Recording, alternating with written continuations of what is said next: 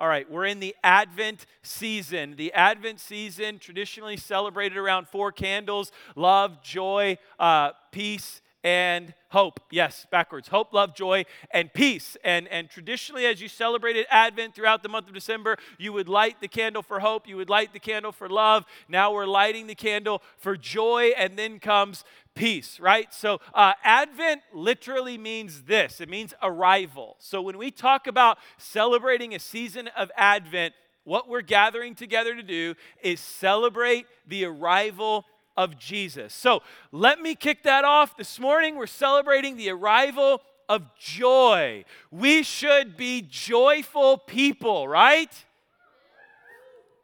I don't buy it. I don't buy it. Luke 2, 8 through 12. Here is the arrival of our joy. It says, that night there were shepherds staying in the fields nearby, guarding their flocks of sheep. Suddenly an angel of the Lord appeared among them, and the radiance of the Lord's glory surrounded them. They were terrified, but the angel reassured them. Don't be afraid, he said. I bring you good news that will bring great joy. What are you saying? It's not joy, it's great joy. It's not good joy, it's great joy. Listen, we have great joy. Why are you angry? Why are you upset? Why are you frustrated? Why are you annoyed? Why are you constantly on edge? Why are you one thing happening away from exploding? Why? We have great joy. What does the angel say arrived? What does the angel say Advent at the birth of Jesus? Good news that will bring us great joy. We have good news that brings us great joy to all people. Verse 11, the Savior, yes, the Messiah, the Lord, has been born today in Bethlehem, the city of David. And you will recognize him by this sign. You will find a baby wrapped snugly in strips of cloth, lying in a manger. One of my favorite people growing up was our high school football coach, Coach Clark. Coach Clark was he was the coach of all coaches, man. I mean, and great coaches have great sayings, right? Like they just have the best one-liners on the planet. Get around a great coach and they're going to have great phrases, great one-liners, great things that they say. Coach Clark was the king of them. One of them he would always say is, you run like a 70-something.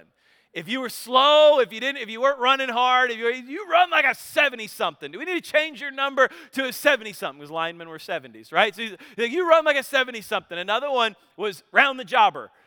There was a fire hydrant that was like 150 yards beyond our practice field. It was up near the front of the school. Every time he blew his whistle, he'd, round the jobber. And he'd just have us run all the way down around the jobber and back. But one of Coach Clark's all-time classics was It's Far From Your Heart. It's far from your heart. Now listen, this was during a day and age when like football was still actually football, right? Like this is when you won state championships with like the power eye and the wishbone, right? None of this spread it out, don't get hit, protect it. No, this was like we're going to have 4-inch splits with the linemen and we're going to run the ball 9 times out of 10 right down your throat, right? Like this was Coach Clark, right? He was a wishbone guy, he was a power eye guy, and it's far from your heart. I remember one of our defensive linemen, Aaron Pratt, he got his finger caught in a guy's helmet. Like literally got his finger caught in a helmet, bent his finger was pointing this way. He comes running up. He's like, Coach, I need a sub. He runs up and he holds up his hand and he said, Coach, my finger. And Coach Clark looks at him and he says, Aaron, it's far from your heart and we don't have another defensive lineman. Get back in there. And Aaron, literally, he's like right turn only, you know, like he holds his hand and we're like, what? And he did. He went back in and he finished out the game. Like this was a time where we had no training staff. There were not nurses and on the sidelines, and no doctor. This was like Coach Clark was the nurse, the doctor, the training staff. And his one diagnosis every time was it's far from your heart.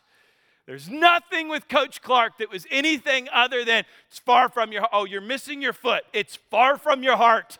You're going to be okay. Get back in there. You lost your head.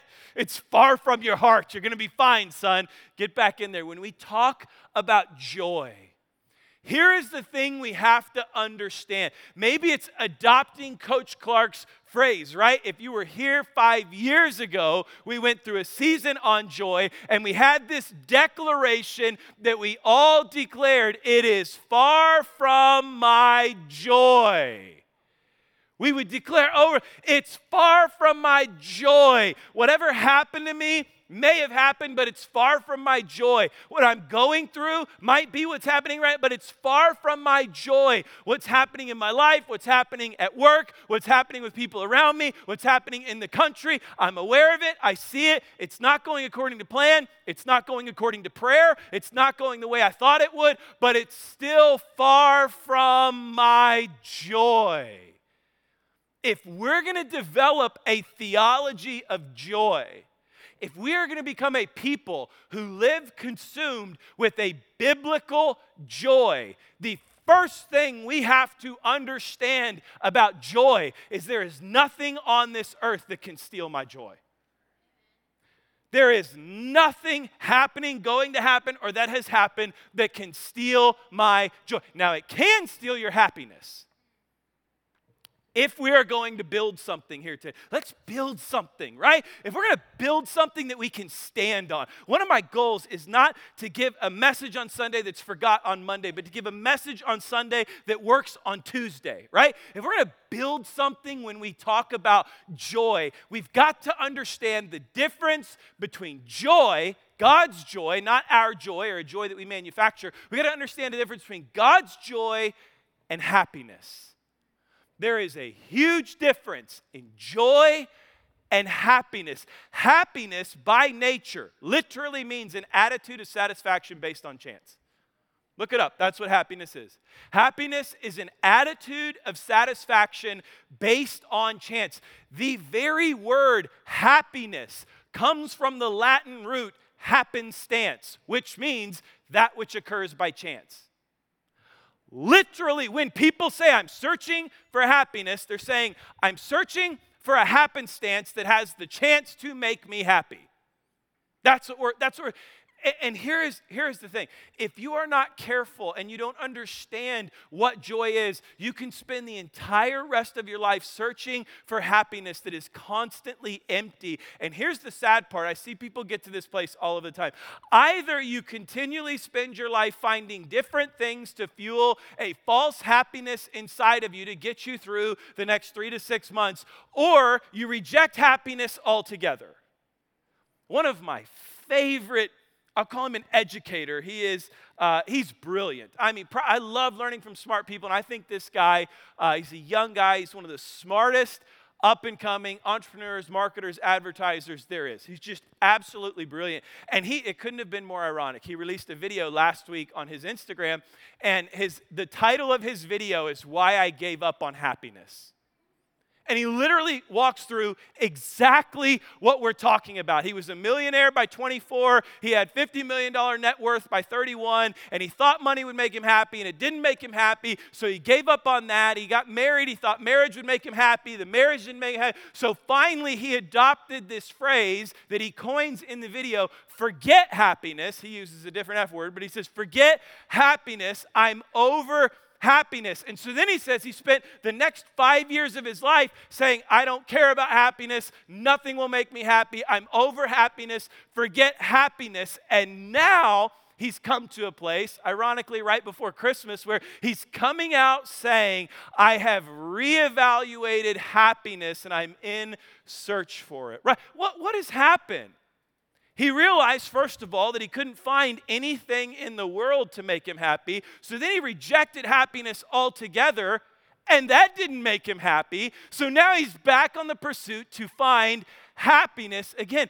This is the vicious cycle of happiness versus joy. The problem with happiness is this. In order for it to be sustained, it has to come from something bigger than you, or else you're living by chance. And not only does it have to be bigger than you, but it has to be able to sustain you. It's got to continue to sustain you, or else you'll... Listen, I have seen in the church people make the stupidest decisions. Call it what it is. The most ignorant, ill-informed, stupidest decisions of their life based on searching for happiness. I'm talking blown up 30 years of marriage, 3 kids, 2 grandkids, beautiful home, beautiful life, for the opportunity to be happy with a lustful fling that for some reason they've convinced themselves is going to make them happy, and willing to say, well, I just feel like I deserve to be happy. You think that's going to make you any happier than you are? No. What's going to happen is it's going to create a cycle of the next one and the next one and the next one, because happiness isn't found in a person. Happiness cannot be sustained in a person. I've seen people get married. Hey, we hate each other. We're not in love at all. We fight all the time. Every day we fight. So we thought we'd have a kid. We thought that would make us happy. Yeah. Brilliant, right? We can't stand each other, so we thought a kid would fix it. So literally, what do? They put their happiness on a child. Now what happens? That kid's waking up in the middle of the night. That kid's keeping them up all night. The kid's stressing them out. They're fighting over who does what and who takes care of what. And now all of a sudden, because the kid didn't solve their happiness, they start looking for a new happiness, which usually comes in a text conversation with a coworker that leads to a place it never should have led to, because we're looking for happiness in the wrong things. Happiness will not satisfy your soul. Happiness will not renew your soul. And the greatest test of happiness is when you go through trials, when you go through difficult times, when you face challenges. So what do we need?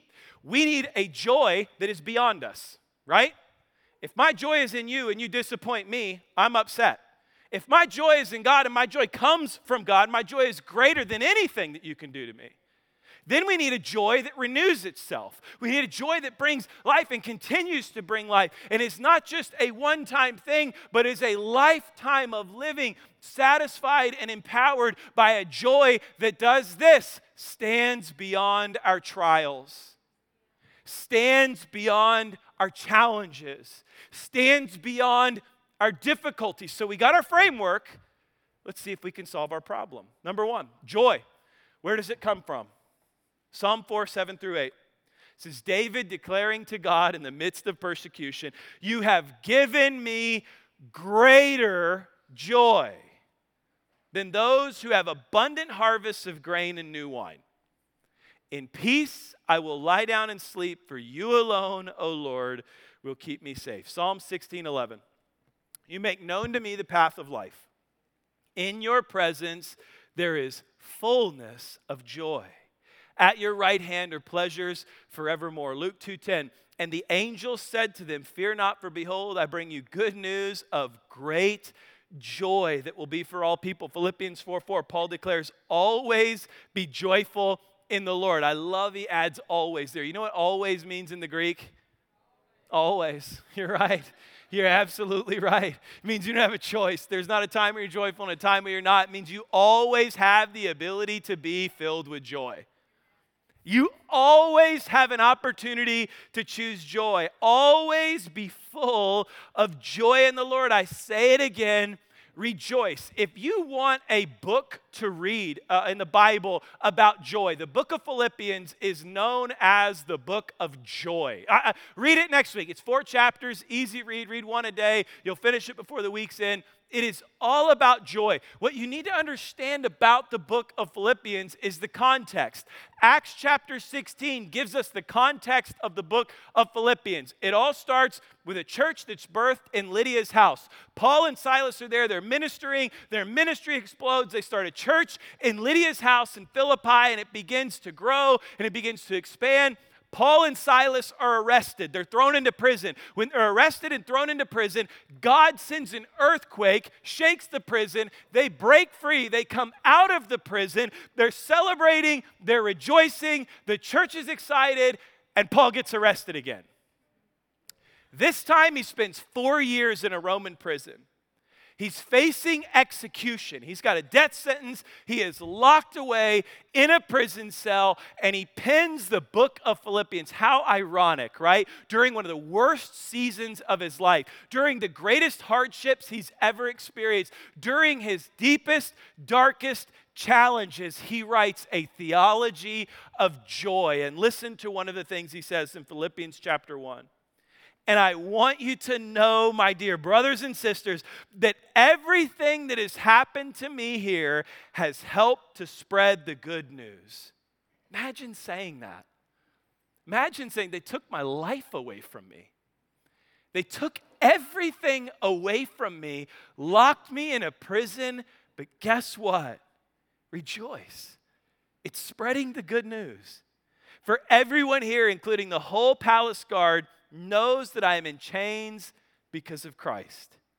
And because of my imprisonment, most of the believers here have gained confidence and boldly speak God's message without fear. But that doesn't matter. Here's what matters. Whether their motives are false or genuine, the message about Christ is being preached either way, so I rejoice. And then he doubles it down again.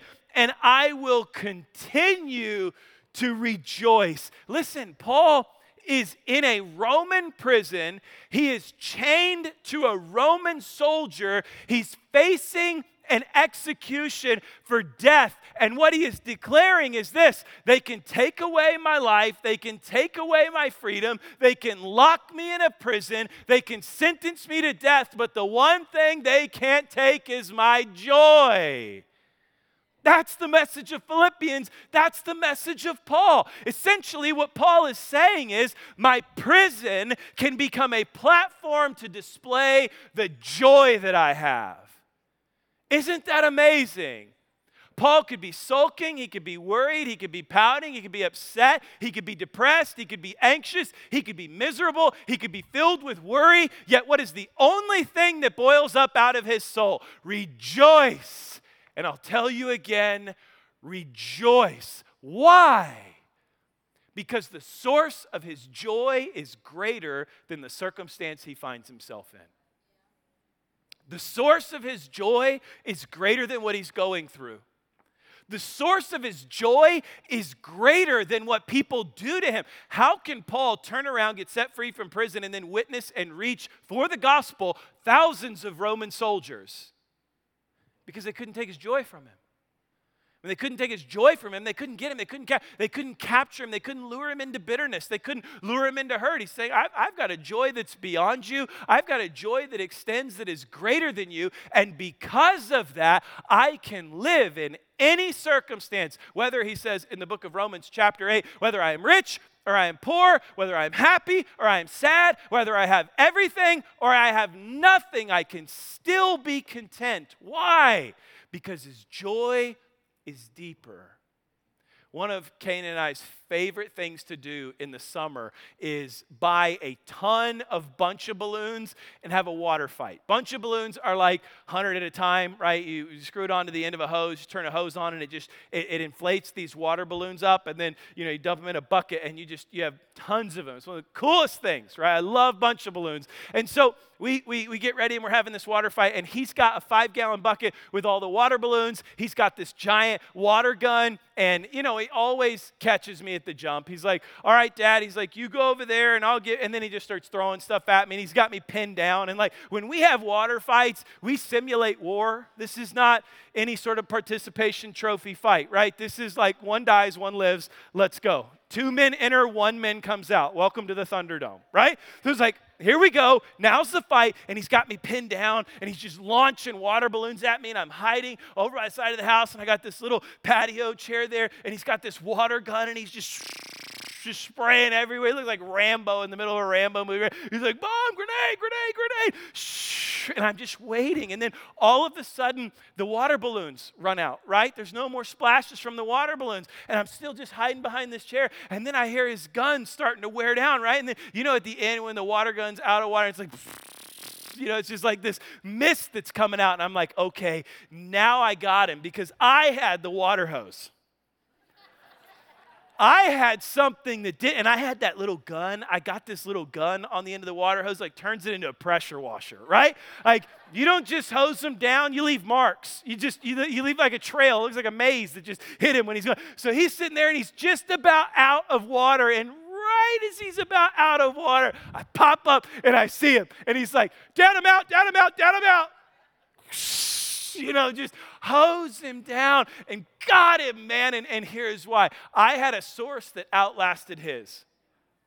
Here's what you have: joy versus happiness. Happiness will run out. You will find yourselves either rejecting the concept altogether or turning to something else to make you happy. Joy is sustained. Joy continues on. Joy is deeper than what I'm going through. Joy is greater than anything that happens to me. Joy comes from the Lord. That's the first thing we have to understand. If we're going to walk in a biblical joy, build a foundation of joy for ourselves, joy is greater. It is far from my joy, no matter what happens to me. The second thing is this. Here's what we need. Not only do we need a great joy, but we need a joy that continually renews. We need a joy that doesn't run out, that doesn't go on empty. We need a joy that sticks with us. So what do we have? Romans 14, verse 17. For the kingdom of God is not a matter of what we eat or drink, but of living a life of goodness and peace and joy in the Holy Spirit. Here's what we have to understand. Joy is renewed and sustained by the Holy Spirit. Say, how do I continually renew my joy? How do I continually live a life of joy? It is by the power of the Holy Spirit. Romans 15:13. I pray that God, the source of hope, will fill you completely with joy and peace because you trust in him. Then you will overflow with confident hope through the power of the Holy Spirit. Galatians 5:22 says, what is the fruits of the Holy Spirit? What does the Holy Spirit produce? Love, joy, peace, patience, kindness, goodness, gentleness, faithfulness, self-control. It's a fruit of the Spirit. It is produced when we live a life according to and in intimacy with, empowered by the Holy Spirit. We produce joy.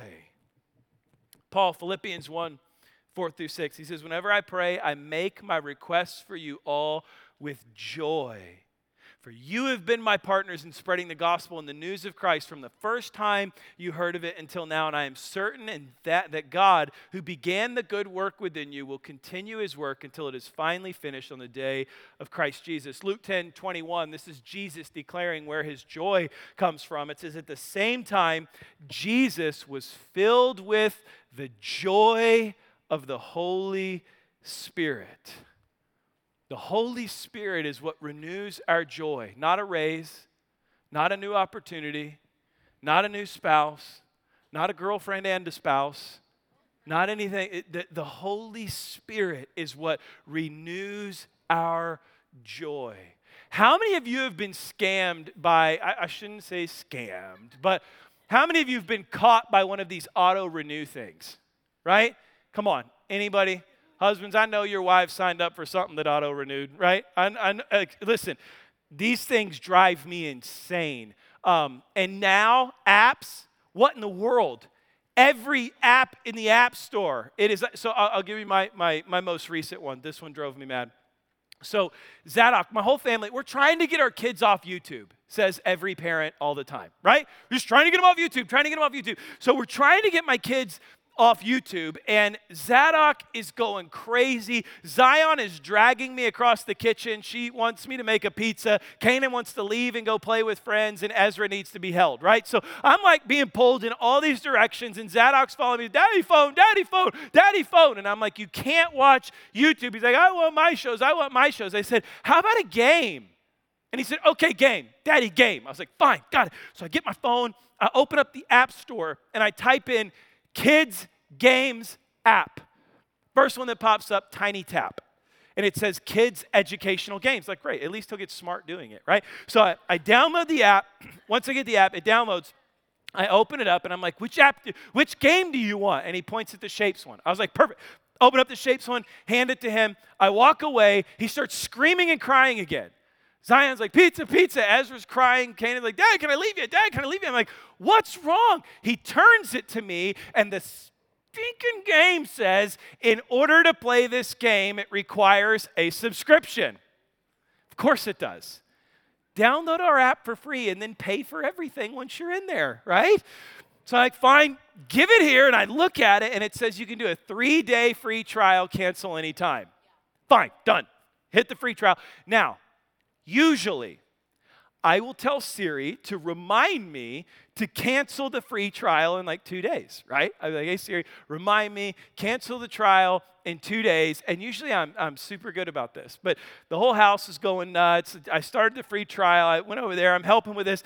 And I forgot. So I'm sitting in my office a couple days ago, and I'm working. And as I'm working, I get this App Store notification. And the App Store notification pops up on my phone, and it says, your auto-renew of TinyTap is complete. And I'm like, no, what? What? What is it? And so I open up the rest of the notification, and it says, you have renewed TinyTap for $10 a month, paid one time annually for $120. I was like, no!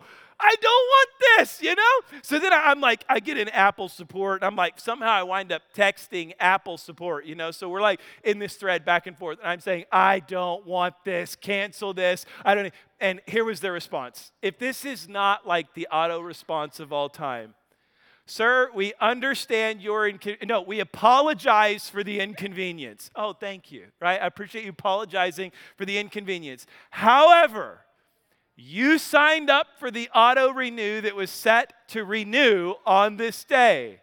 Therefore, there is nothing we can do about this purchase. Right? So guess what Zadok's getting for Christmas?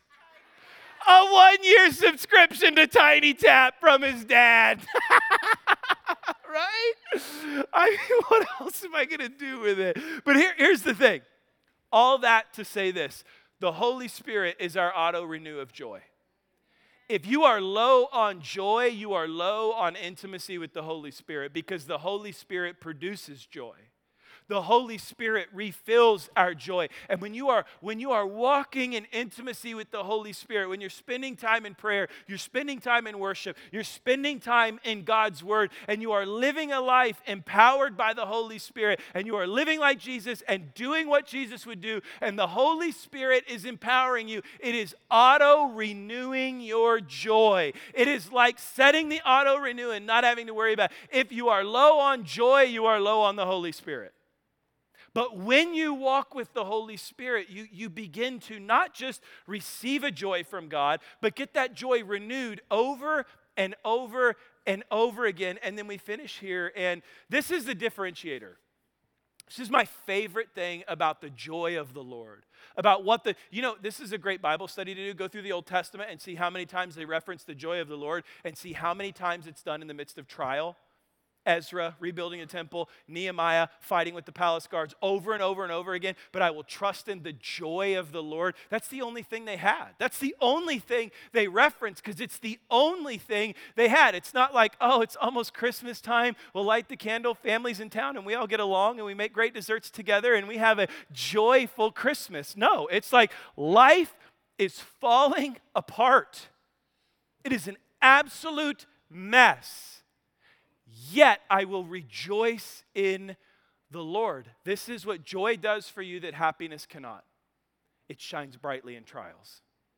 It shines beautifully in trials. Listen, let me read you a few passages from God's Word. 1 Thessalonians 1:16. So you received the message with joy from the Holy Spirit in spite of the severe suffering it brought you. Isn't that interesting? In this way, you imitated both us and the Lord. Philippians 2:17 through 18, Paul declares, I will rejoice even if I lose my life. Again, remember, he's facing execution, chained to a Roman guard. He's 4 years in on his prison sentence. And he's saying, I'm rejoicing. Even if they kill me, I'm rejoicing.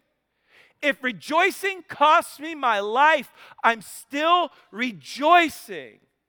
He says, my life is being poured out like a liquid offering to God, just like your faithful service is an offering to God. And I want all of you to share that joy. Yes, you should rejoice, and I will share your joy. Colossians 1:24. Paul says, I am glad. I rejoice. I have joy when I suffer for you in my body, for I am participating in the sufferings of Christ that continue for his body, the church. Romans 5:3-4. We can rejoice. All of us, we can rejoice when we run into problems and trials, for we know that they help us develop endurance. And endurance develops strength of character, and character strengthens our confident hope of salvation. Now, this is really, really important. Joy is not absence of pain, and joy is not absence of suffering. Joy is what gets you through pain. Joy is what gets you through suffering. Having a satisfaction and a joy that is deeper than the devastating hurt that you've walked through. That is deeper than the pain that has been caused to you at the hands of somebody else. But I have joy, and my joy is deeper than that. My joy is the only thing that's going to get me through that, because if I lose joy, I lose it all. I've told you, I spent quite a bit of time in South Africa. I've been to Joburg, Durban, and Cape Town, done a lot of ministry throughout. First trip I went there, I spoke 28 times in 26 days at a bunch of evangelistic events all over South Africa. The second and third time that I went back, I worked in AIDS villages and orphanages. And one of the places I remember, and I remember even going there, and I'll just tell you, like, for me, this was really, really, really hard to see children who have no future. I'll just tell you exactly what it is, right? SOS Children's Orphanage in Soweto, South Africa. It is an orphanage for children whose parents have died of AIDS, and they have either contracted AIDS by way of being born from parents who have AIDS, or they're orphans because of AIDS, right? And they live in this orphanage, and I mean, there's no education for them. There is no sort of care system that takes them in, there is none of that, right? It is you go to the children's orphanage until you turn 18, and then you're out on your own, and these kids are treated like lepers because they came from an AIDS village or an AIDS orphanage, so there's just no opportunity for them. They wind up living in squatter camps or slums and live off the streets until they pass away. The average lifespan for a male South African is 47 years old. And so I'm going into this place, and I just remember my heart is so heavy because I'm thinking to myself, these kids just don't have a chance, man. These kids don't have a chance. And so we pull up to the orphanage, and I get out, and I mean, you know how you walk through moments in life that just stick with you? They stick in your mind, they stick in your heart. I remember right above the gates, SOS Children's Orphanage, in these rainbow letters going across there, and the gates were open, and my heart is heavy. Like, my heart is deeply, deeply burdened. And I get there, and as I'm walking to the gates, I hear this singing. I hear this, children singing, right? Go back there and listen to all of them sing. This is one of the most beautiful things in the world. I hear these children singing, and then I hear this laughing, this laughter that is just contagious. And I get in there, and as I get in there, they're dancing, right? And within 30 seconds, I am between a jump rope, and I'm sitting there skipping rope as they're singing songs in Afrikaans, right? And I'm just trying to skip rope. And then all of a sudden, I'm dragged over to this circle where they're all doing this dance and this music and this stomp stuff. And they're all singing and they're dancing and they're having fun. And then all of a sudden, these kids drug me over to a dirt field with an old melon that they let harden, and then after it hardened, they taped around it to make a soccer ball, and they're playing soccer, and these kids are barefoot, running around, kicking a hard melon, right? Playing soccer, and they're laughing, they're having a blast, they're making fun of me because I'm not a soccer guy, right? And we're having so much fun, and I'm in this tension, right? Because in the moment, it's beautiful. Like in the moment, it's one of the most beautiful things you'll ever see is to see children who have nothing having the time of their life, right? But then there's this other part of me that's just deeply burdened because I'm like, they have no idea. Like they have no idea. They can't spell, they can't read, they can't write. There's no job opportunities. They're treated like lepers because they're coming from an AIDSville. Like literally, they got 18 years here of an orphanage feeding them, and then they're scrounging on the streets. And I was so deeply burdened. I was just kind of taking a step back. And Pastor Sean Heltzinger, he pastors Rudaport Baptist Church in Joburg, South Africa. He comes up to me and he says, brother. And he said, how are you? And I told him, I said, man, I'm struggling.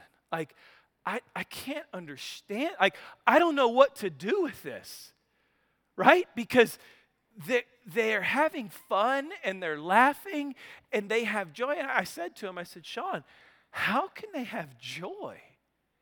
How can they have joy?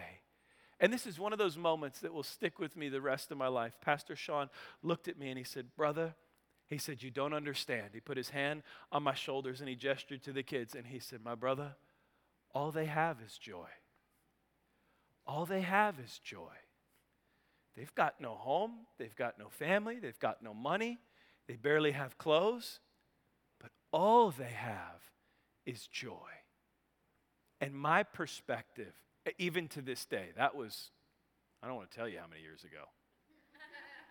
At least 18 years ago, right? Even to this day, like my perspective of joy is I can lose everything and still have joy. I can be barefoot kicking a melon in a dirt field and have joy, right?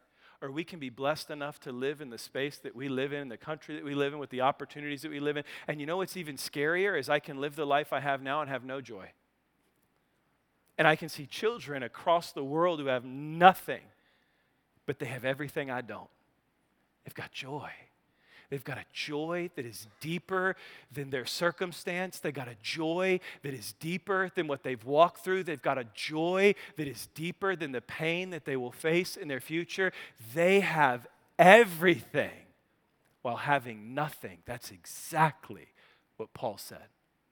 Joy comes from the Lord. Joy is renewed and sustained by the power of the Holy Spirit. And joy shines brightly in trials.